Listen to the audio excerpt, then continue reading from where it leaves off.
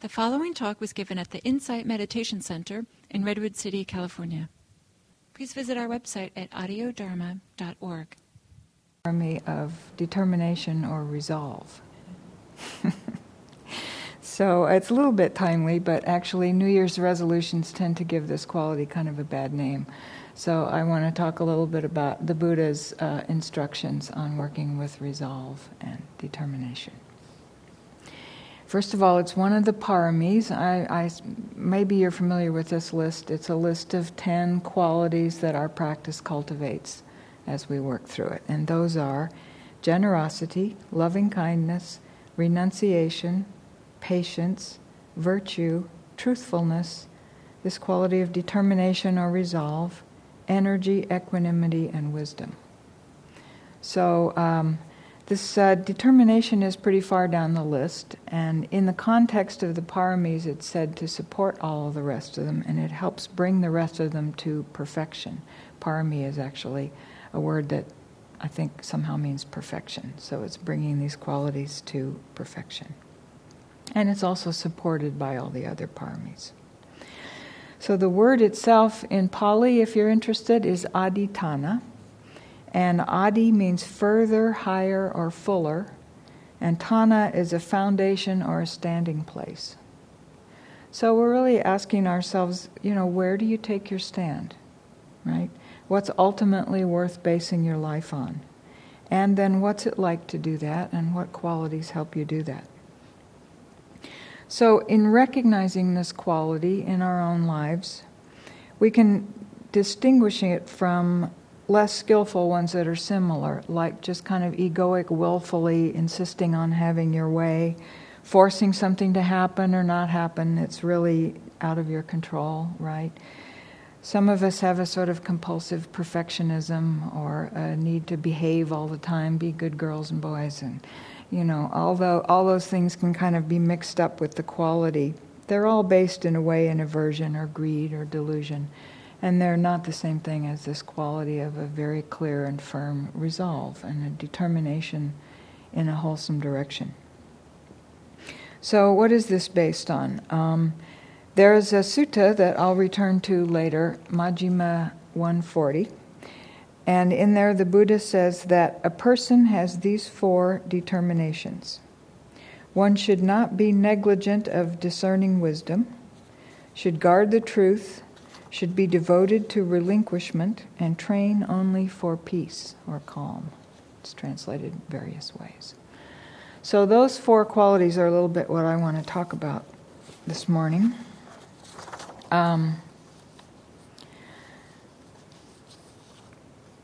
So in that sutta, then he gives a series of practice instructions for a fairly advanced meditator that he's come across, and they culminate in a description of the complete freedom from suffering that is the, ultimate fruit of this path in terms of those terms.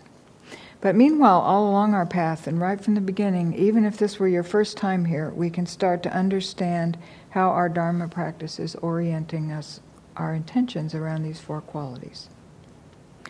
So they're wise intentions that are fulfilled more and more fully as we progress in the practice. And they're wholesome things to work, to resolve, to work on. And they're also function as kind of guide rails or guard rails to keep us on track in working with our strengthening capacity to have this quality of resolve in wise ways that doesn't fall into over-striving. So the first quality of discerning wisdom. So first, when we come to this practice, we need to get a sort of understanding of what's meant by wisdom. And then we practice so that we learn to have some experiences of it directly. And then we resolve to recollect and use what we've learned. How, as we have realizations and insights about wisdom, we bring them to mind and we use them. And we begin to trust that they're going to be there for us in situations of suffering. So I'd say that this discerning wisdom is the process of turning to look at how our minds present and create experience. It's a way of seeing that's looking at more carefully, learning to take apart our experience. So in the beginning meditation instructions, we learn to discern bodily sensations from our commentary about them, right? We begin to see beneath words and concepts like pain or my arm or something, and we begin to be able to perceive this world of momentary blips of changing pressure and heat and vibration. And that's the direct experience that can be discerned from our thoughts and commentary about it. And we can learn to see a thought as just a thought. It's a product of our conditioning. It's not necessarily a true statement about the world. We learn to recognize emotions as a process that's involving bodily sensations and thoughts. And we learn to see these as passing reactions to experience and not take them on as who we are or something that's necessarily always going to a permanent, thing that we need to make a bigger deal out of than it is. So as our discernment deepens in this way, it's like we take off lens after lens that we've been wearing and we look at it and say, oh, look, here's how this is working. And then even if we need to put it back on, we can see through it in a different way. And we also get wiser about how progress happens. Where are the leverage points in our experience?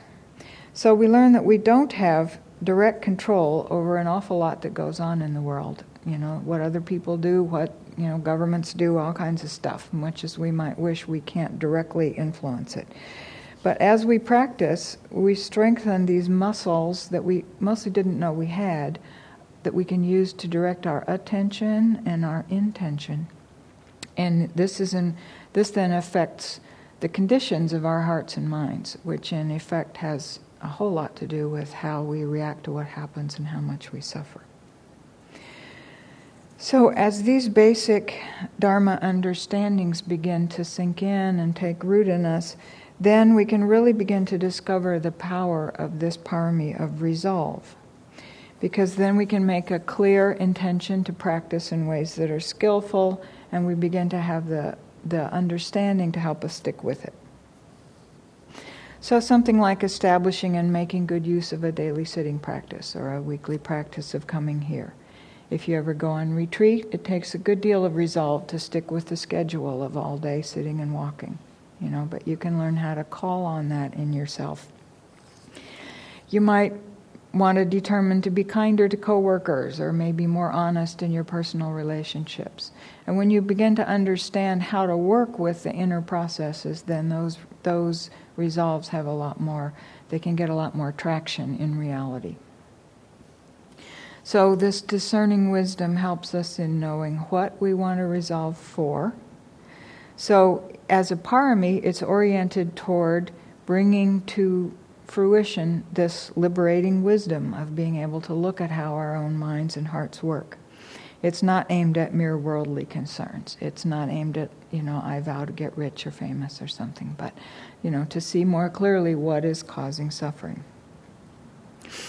And it keeps our attention and our energy focused in line with understanding the points of getting comfortable with constant change and overcoming clinging to self-centered views and freeing ourselves from suffering. So there's a fundamental sort of attitude that can turn into a kind of resolve naturally. I find I've been practicing for 20-some years now, and I find that it functions like a resolve, and that is, I've seen the bumper sticker, I break for suffering.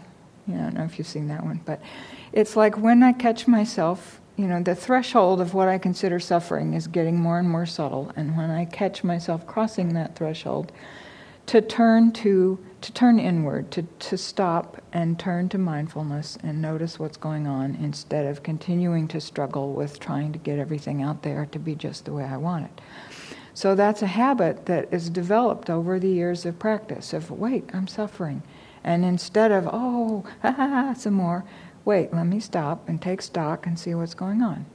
And so the more you kind of bring that into your awareness and make yourself raising it in consciousness, as we used to say, the more that you do that, the more it's there for you, and the more you're aware that that's what you're doing, and that reinforces the habit, and it becomes something that you really become more resolved and determined on over time. So,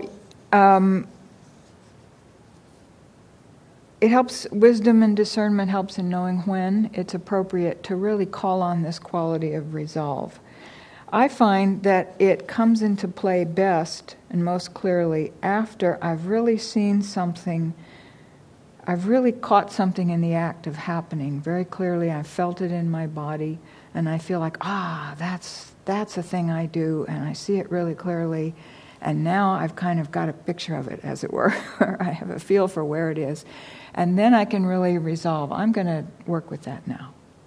If we just have a vague resolve like, I'm going to be nicer, we don't quite have a handle to pin that on.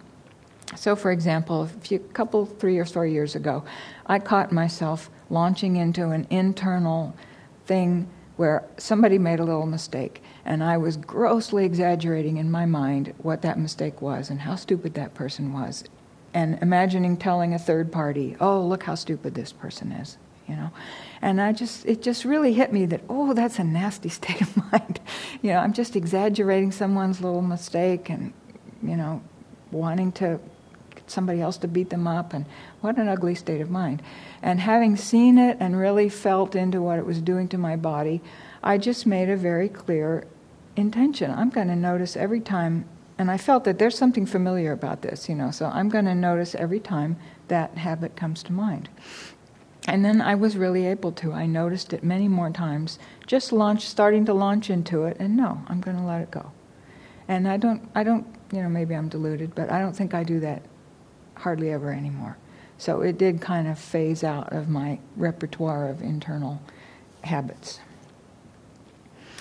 So then how to work with it? If you've made a resolve and you're working on it, how to work with it? This discernment is a constant quality that follows along as we go through life, discerning each moment what we're really doing. So of course, you're going to mess up. Things will happen, you'll forget, you'll do it over and over again. So there's this attitude of beginning again, without adding on self-criticism or adding on the unnecessary belief that you can't do this. This is why we call it practice, and it's something that you're practicing with. I like to think also, if it's really just not working, it's something you cared about and you thought you were ready to do, and you can't do it. I call in mind this word that I got from my old software days, back chaining, where, like you want to make dinner and you think, okay, I need this kind of food, okay, then I need to go to the store, okay, then I need to find my keys. And so you sort of work backwards to what are the requisites to do what I intend to do. And maybe you're missing one. I don't have the recipe, I can't make that, I have to make something else. And so, in this way, if you find yourself you really just can't do it, then you might need more wisdom or insight into what conditions are not in place yet for this to be a realistic thing that you want to take up. So then you can hold it as an aspiration, it's more of a long-term aspiration, and just open your mind and, ask the powers that be to give you some insight into what's missing here. And then just go on, holding it, kind of like putting it on the back burner, but having it there and see maybe something will arise. Many times I've found that I'll read something, a week later that's, that's something that's really helpful in this regard, or I'll have a conversation with somebody, or, if it's something that's really up for you, somehow the undermind will be working on it, and you'll find some help will probably arise. There's a way that you can resolve kind of in the sense of, may I get some insight into this, or may I be more calm? And you're just saying this to yourself without really a clear idea of how it's going to happen. But just trust, just really invoking your wish and making explicit your wish that this is something that grows in you. And that can be very helpful. We're sort of inclining the mind in that direction, and then we're open to this fresh insight about what might help. So that's the first quality of discerning wisdom. And then the second quality is called guarding the truth. So truth is a big word. In this context, I see in the Buddha's teaching two meanings of it. First of all, how do you determine what is true for yourself? And a synonym that he uses in the sutta that I'm basing this on later is the undeceptive. Truth as the undeceptive. So what in your experience is undeceptive? And what's deceptive and what's true? And then this is a way to sort of sort out life's false promises from the real path to truth and happiness. So life, we're just bombarded all the time with claims and ideas about what's going to make us happy through advertising and all sorts of stuff, and all sorts of fear. I don't know how many headlines in the last year I've said that had fear as an imperative verb. Fear this, worry about that, Is that the path? Do we need to go that way? So you can look at both the things that are trying to scare you, and trying to make you afraid, and trying to make you hate. You can look at all the ads to try to increase your desire in various ways, and you can see that those are part of the deceptive. And then you look more and more into what can you see that's really the truth of how you want to move forward. Then the second aspect is guarding the truth as you have discerned it in how you want to communicate to others and how you want to communicate to yourself. So I'll say a little more about both of these.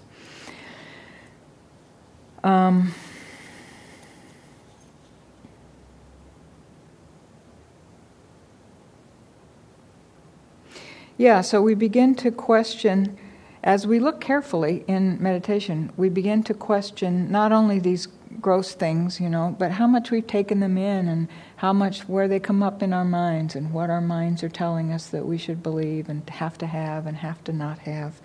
So we really begin to look at that. We begin to see the agitation in chasing these promises. And you really have to see for yourself over and over again how trying too hard in the wrong direction is not ultimately satisfying.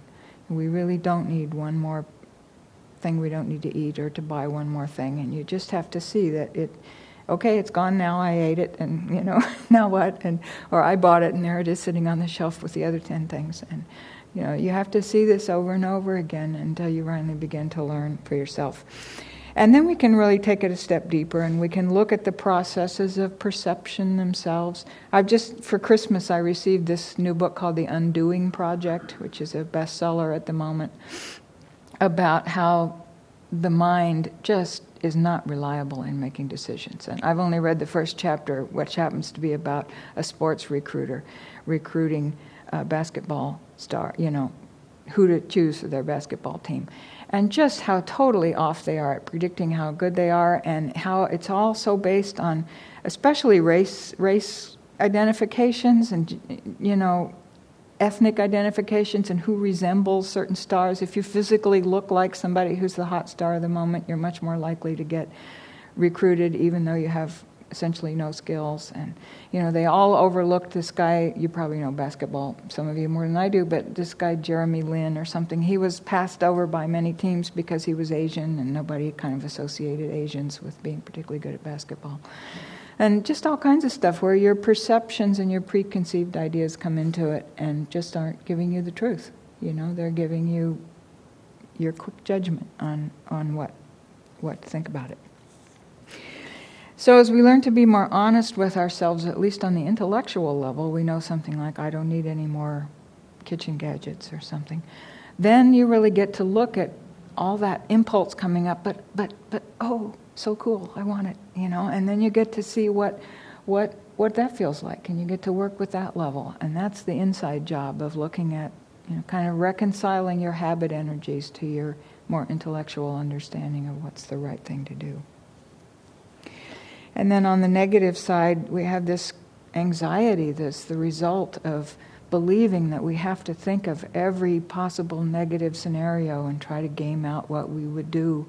There's a long list of ways to get sick and, run into some misfortune and die and whatever these days. And if you spend all day worrying about each one of them over and over and over again, you're just going to waste your life being crippled with anxiety. So I think of the Dharma as a blanket insurance policy that you practice working with your inner state of how not to suffer. And then, what happens, happens. So the truth can also be a heart quality here. It's this it becomes a kind of love of getting at what's really going on, and a faith that the truth is safer than these various guises of ignorance. And so you have a kind of devotion to the truth. Truth in this sense ultimately becomes, it's not a sentence or some words or a motto or a conclusion that we have, and now we've got it. Truth becomes a way of navigating so that you're really sensing your way with maximal fidelity to what's right in front of you. I came across this quote by Chogyam Trungpa, the famous late Tibetan teacher, the other week, and it really, something about it really resonated with me and helped me a little bit. So I want to read you the whole paragraph. This is a little bit condensed from an interview with him, but I'll read it. He says, "It is possible to experience every moment as having individuality in it. Once you are in a given situation, you go along with the unique pattern of it, its particular textures and so on. Relating that way to each situation as it is a path. There's a great deal of movement in it. It's a much more definite kind of direction than having a map or a blueprint to follow. It's a real direction. Pain will be real pain. Pleasure will be real pleasure. Confusion will be real confusion. Every situation will be a true situation, a precise one, and that is the guidance. That is the pattern that you go along with. The present situation is the destination as well as the path. Many people wish to secure their destination in the future now, but the future is not here yet. It's amazing the extent to which we deceive ourselves, stretching ourselves to all sorts of territories and situations that are purely imaginary. Then everything is overcrowded. Looking at things this way, we manage to set ourselves into a great deal of paranoia and panic. But if one really sees the present situation as it is always a quite simple one." So that's a view of getting really wise about the truth of this moment and trusting that the more sensitive and discerning you are about what that is right now, the more that is your guidance for the path. So we have this along the way to getting there and to being there. We have this resolve to allow even the very difficult things to open up as they begin to manifest. It's not a hard resolve, but it's a okay. Let me just open to this. So we find out how mindfulness and presence and this growing confidence in the practice allows us to hold many different levels of experience as true at their own level, in the sense that they need less and less denial. So it's true that I'm very upset right now, or it's true that I'm very afraid of what's going to happen. That's true in its own sense of, yes, that's how you feel. But learning to hold that in mindfulness does not necessarily mean it's true that therefore all the terrible things you're thinking of will happen, or that therefore you're a scared, anxious person and so forth. I'm reminded of a line from Rilke I always liked, the poet. He says, "I don't want to stay folded anywhere, because where I am folded, there I am a lie." So just letting things open up and be seen. Going through, letting the doors in the mind open. And then I want to say a little bit more about guarding the truth in the sense of what you put out.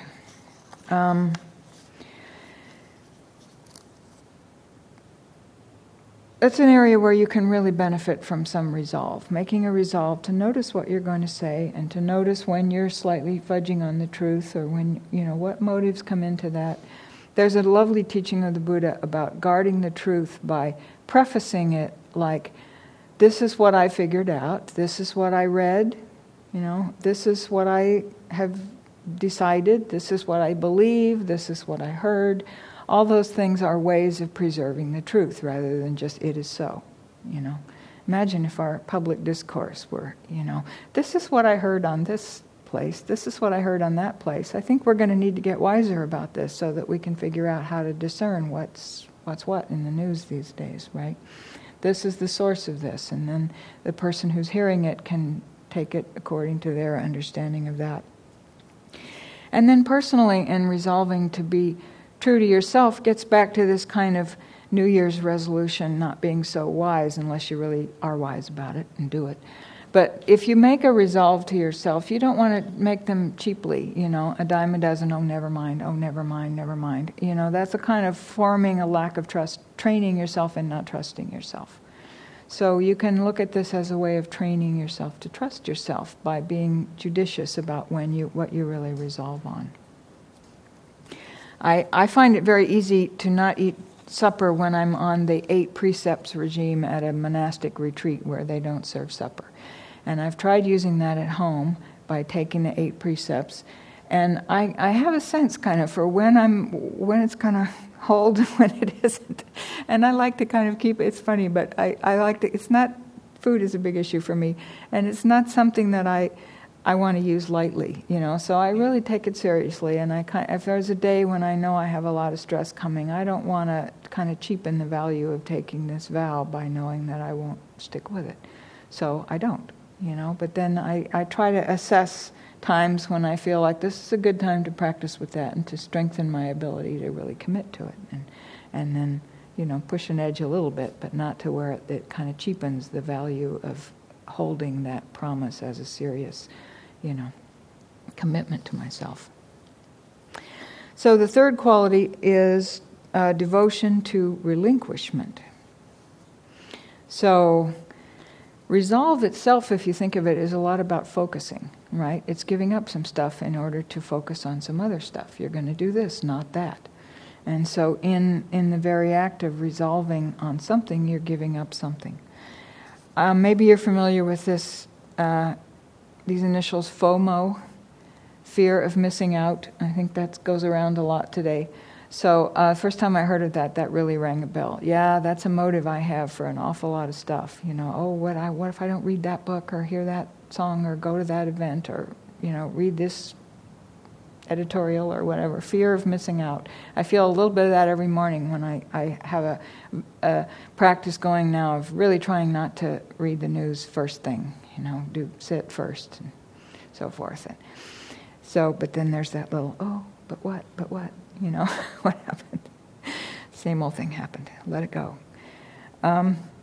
So we're really talking about letting go of lesser gain for greater gain.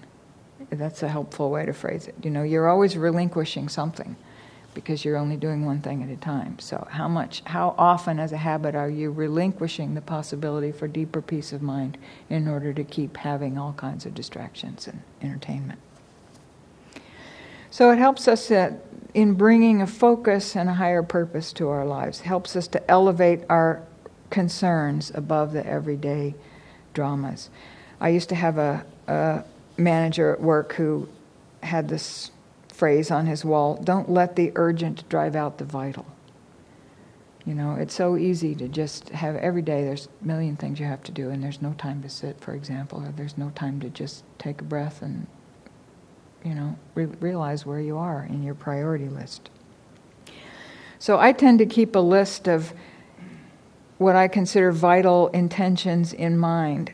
I read things and I write them down, and every once in a while I think it's useful to go back and kind of select and actually, elevate in my mind, okay, what are the 3 or 4 things that I'm really, really up for me these days? And write them on the refrigerator or something like that so that I see them. And it's a changing list, or I'll read some practice instructions that really make sense to me. And so I have a kind of list of, I want to get back and work on that instruction I heard, or I want to get back and work on that. So it's very helpful to just, write these things down and then go back and look at it and think, okay, these things are up for me, and just keep a kind of moving list of what are your real priorities in the spiritual arena so that you're not just drowned in the details of daily life all the time. On a calendar somewhere, I came across this quote from the Roman Emperor Marcus Aurelius, who was also a philosopher. He says, "Perfection of character is this, to live each day as if it were your last, without frenzy, without apathy, without pretense." I really love those 3, so those are on my fridge at the moment. Without frenzy, without apathy, and without pretense. So just, I catch myself frenzy a lot. That's up a lot. In the back of my mind, wait. No frenzy. Okay, so then finally, well, not finally, but related to the devotion to relinquishment, for many years I've carried around non-clinging as the essential one-word summary of what Dharma practice is all about. It's mentioned many, many places in the suttas, and I just always come back to what am I clinging to? Clinging is this essential resistance to reality, which is always changing. Something's always changing, and we're always wanting to put our little cookie-cutter views on what's happening and make it hold still, and not do that, or keep doing this, or whatever. And so that's really the pith word for what's going on that's causing a lot of suffering.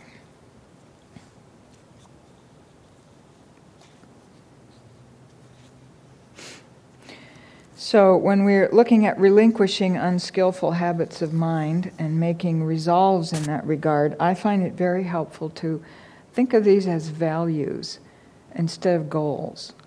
So when we make a resolve, we're often thinking, I'm going to do that, and then we keep picturing how enlightened I'm going to be, or how thin and healthy I'm going to be, or something.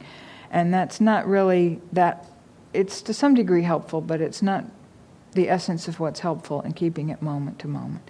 But if we can phrase this as a value to ourselves, as a value, this is something I value, then that's much more supportive in actually engaging with it moment by moment when the imaginary final reward is nowhere in sight. There's always the fact that we really value this.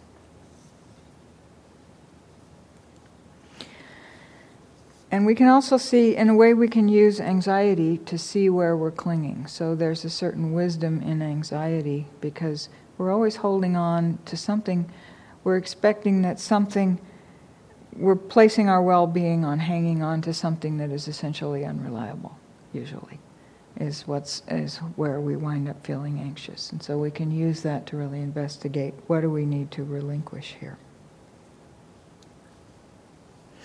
And then as a support for working with a resolve, after you've made a resolve, if you find that you're having difficulty with it, you can notice, have I fallen into striving and overdoing it in some way and clinging too hard to I have to do this, and making, having a hard mind around it.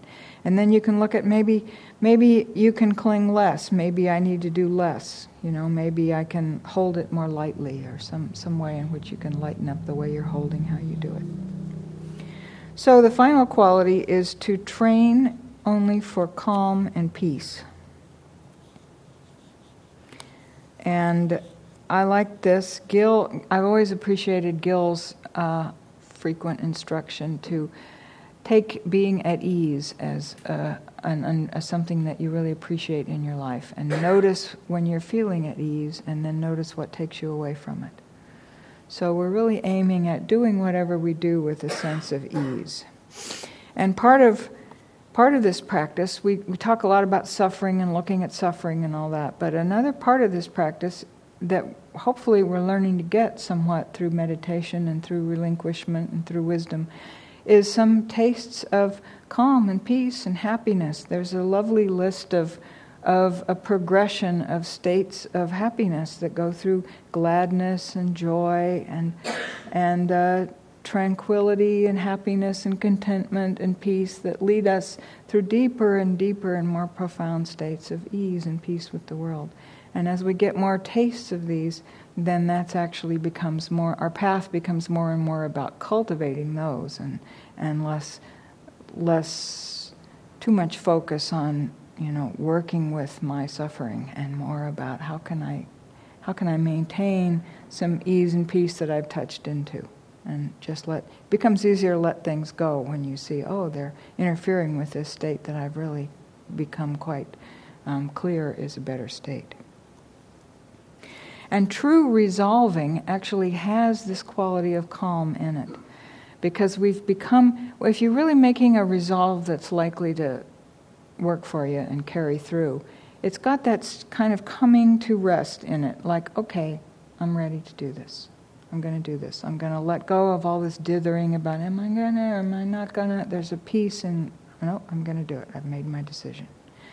So I had this thing I did last summer where I manage a retreat and I cook breakfast, and it was a 5 weeks long retreat with a monastic, and involved getting up at 4:30 every morning to cook breakfast for 5 weeks.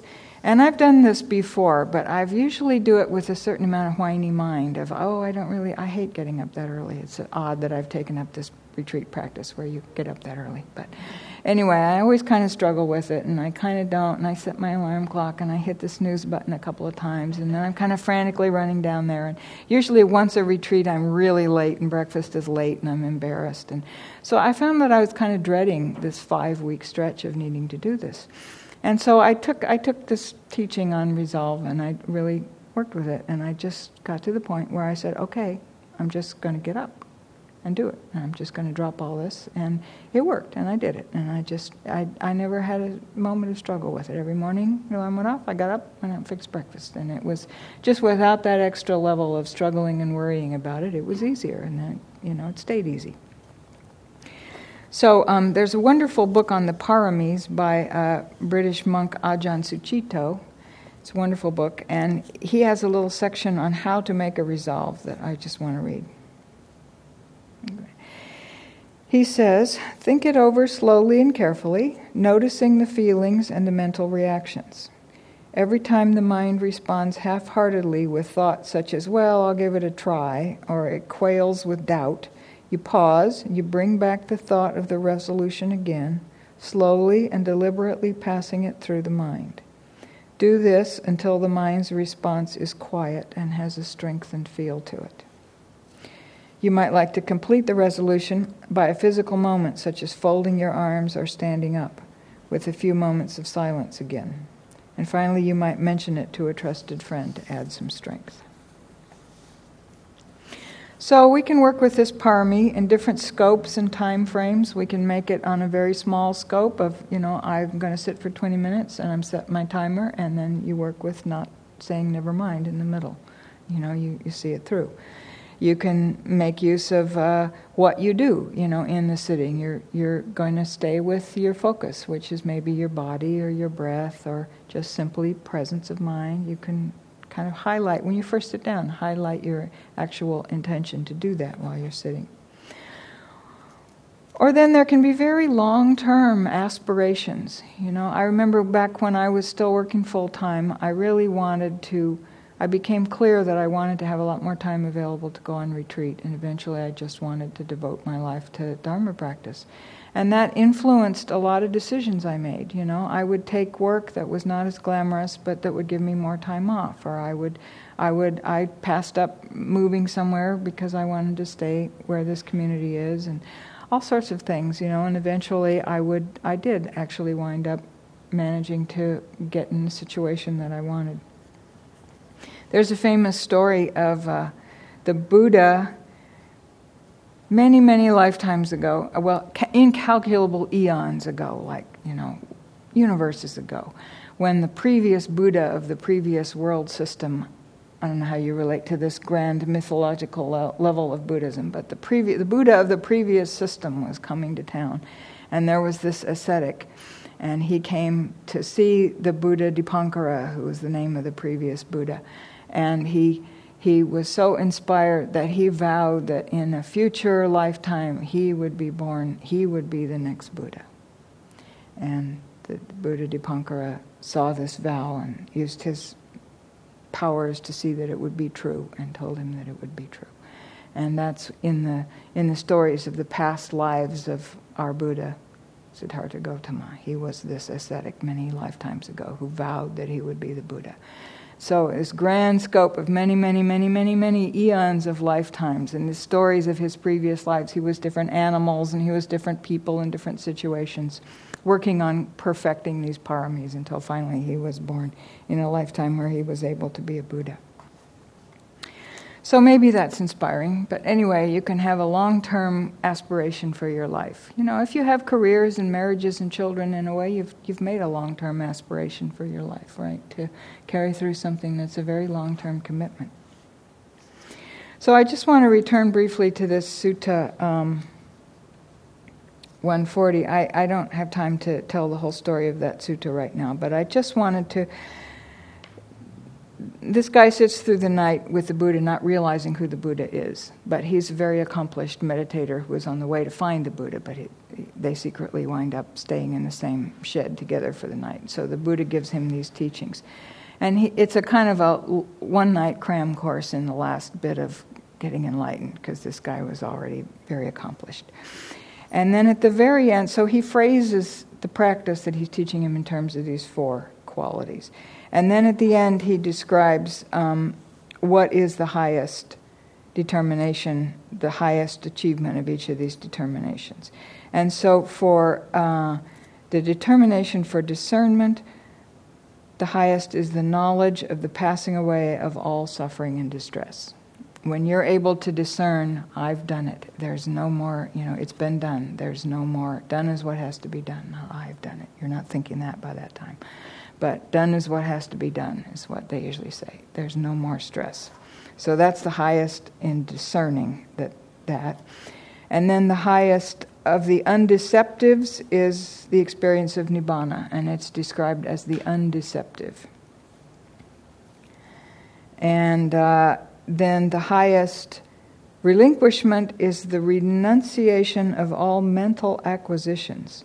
Formerly he foolishly had taken on mental acquisitions, and he's now abandoned them. So you completely drop these intentions and the kind of influence of the mind on wanting and having to make things happen and believing things and views and all that. You've completely dropped all that. And then the highest determination for calm is the calming of the passions, aversions, and delusions.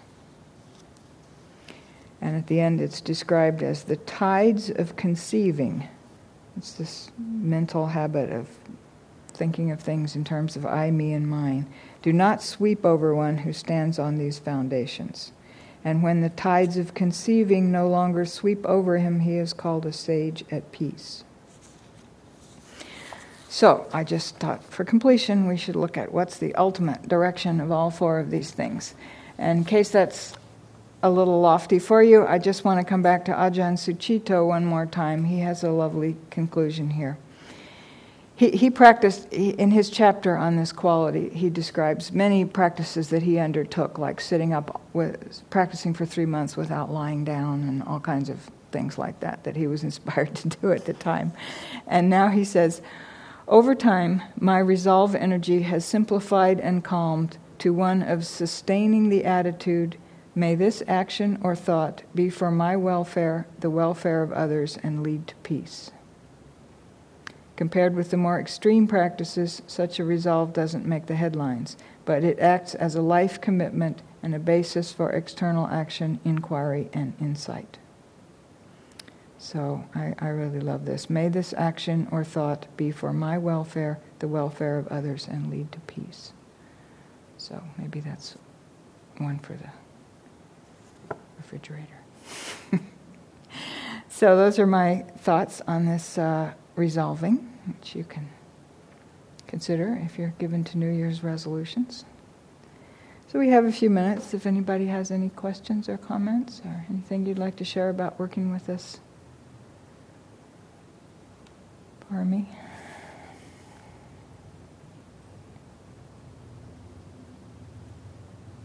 Any of you make New Year's resolutions?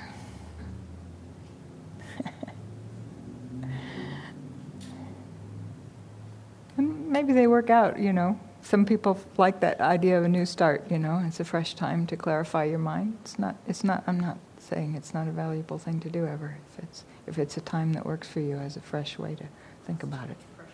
Yeah, right. Yeah, well, there's a wisdom in knowing what really is inspiring, not adding more. We don't want to add more things that we feel as pressure that we're not really ready to. But sometimes there's an inspiration, like, okay, I'm going to try to make it here every Tuesday or something. That's, it's realistic. Yeah. Yeah, we have recordings.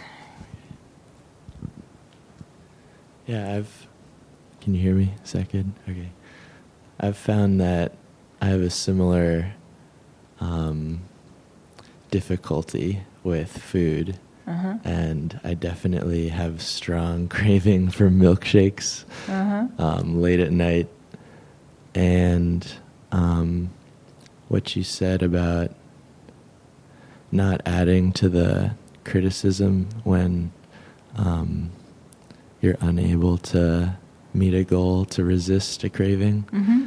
I think that really helps. Mm-hmm. But I wanted to ask you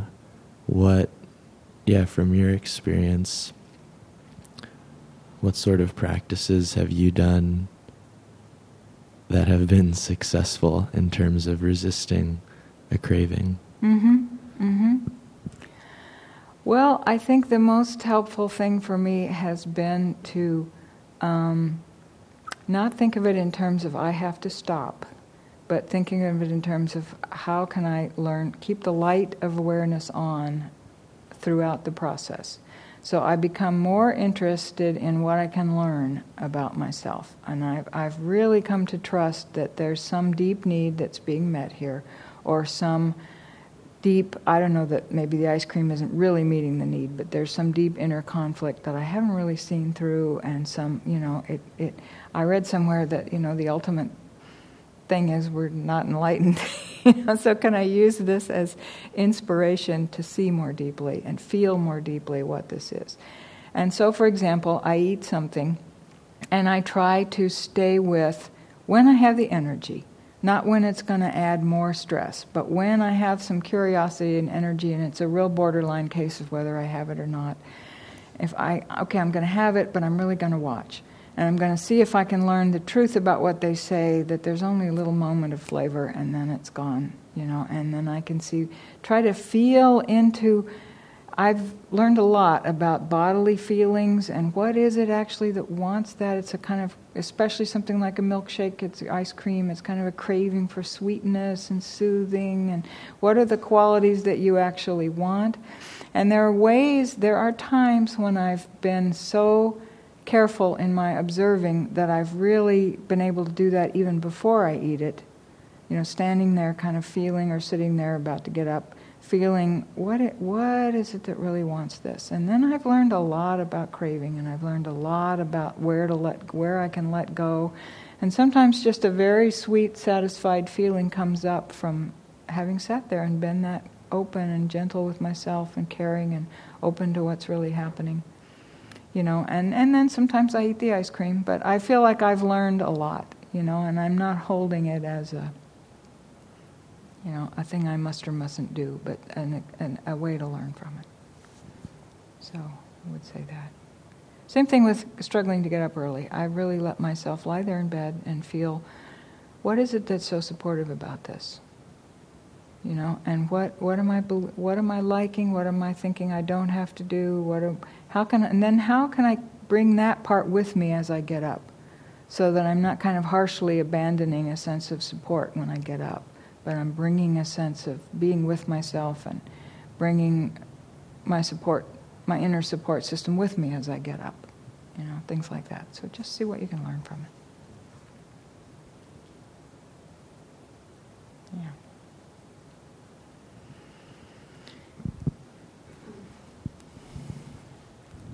Hi. I'm sorry, I have to ask a little bit of a self-serving question of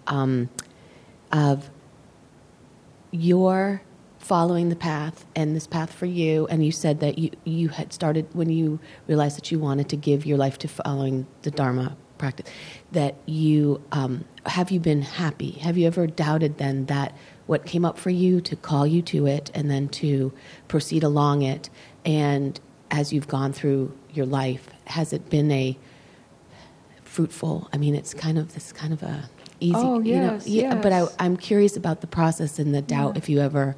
Yeah, I have doubt and not doubt. That's a great question because sure. I mean, It's interesting to me to reflect on what I doubt and what parts I don't doubt, and I've supplement. It's this idea. I don't know if you were here when I talked about this idea of chaining back to figure out what you need, you know. So this is not 100% solution for everybody. The wisdom of the world is growing in all kinds of directions. So Western psychology and the physical body work that trauma therapists do, and yoga, and, you know, there's all kinds of things that I find it very helpful to bring in, you know. So I would say that it's pretty clear to me that there's a heck of a lot you can improve by looking inward in the way that the Buddha suggests, you know, and by learning to see what's going on here. And so I've regarded the Dharma teachings as a sort of you know, if you're not mindful and aware, how are you going to know what is working or what you need, you know? So these are fundamental life skills that we can cultivate. And at that level, I don't really doubt it. It's made sense to me from the beginning, and I've pursued it. But it often comes, the need for something else, or to you know, do some physical exercise, or to do some, you know, talk to somebody else in a therapeutic way has come. You know, it's come clear that that's what I need.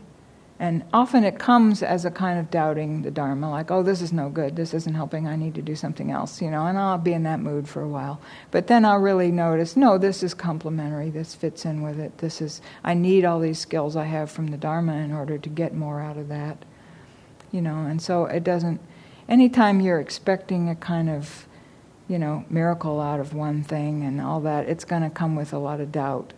You know, but I would just say keep looking at what, you know, there's something that drew you to it and some parts that make sense, you know, and you can look at the parts that make sense and not over-idealize, you know, how easy it's supposed to be, or how perfect everyone else is, or how all the teachers are so perfect and how come I'm not after, you know, all this time. And, you know, none of that is particularly helpful. So just recognize doubt and, you know, do trust yourself to go find what you need and integrate it and keep the parts that make sense to you and hold the rest as maybe someday it will make sense to you, you know.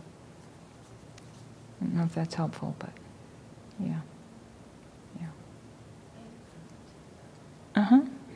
So, Mike there.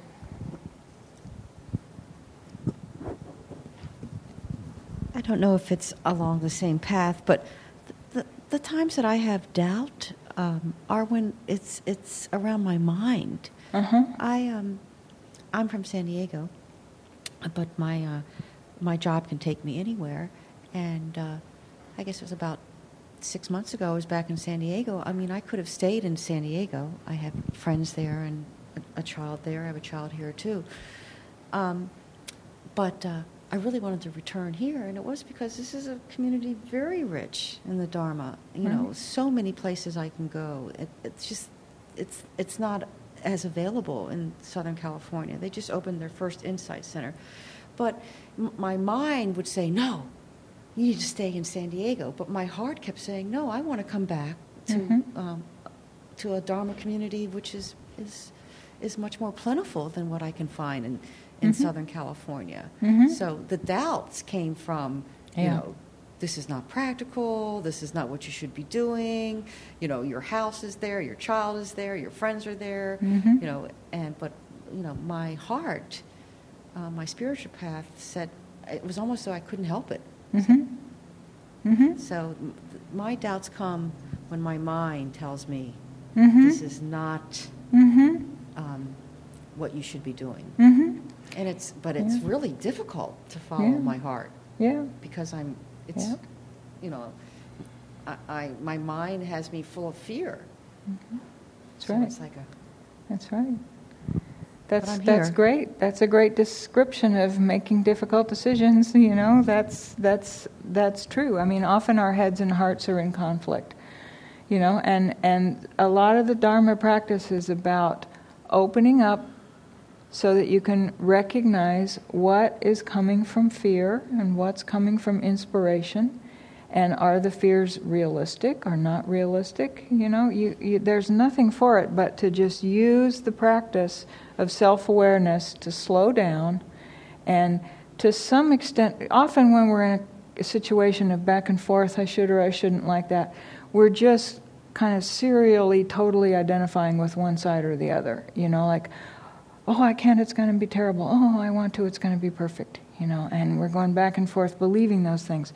So the whole thing about practice is to back up so that you're sort of that higher mind function that can see, okay, this is what's going on. Maybe this one has a little tone of hysteria about it, or it's exaggerating how difficult it's going to be, or something. And maybe this one's a little idealistic about how perfect it's going to be. And so you just kind of feel into it, and finally you kind of learn to trust which one really feels more like a kind of opening, life forward, but grounded. You learn when you're grounded and when you're kind of lost in fantasy one way or the other.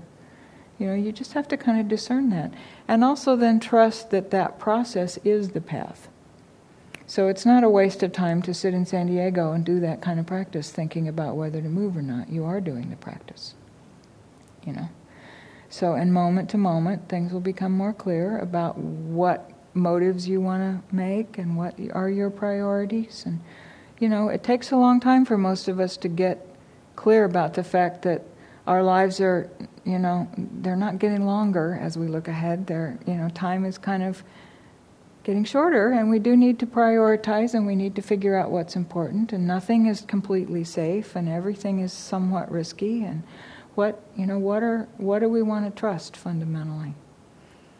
And so how does this come clear to you is the practice. So even making decisions is a great area for practice.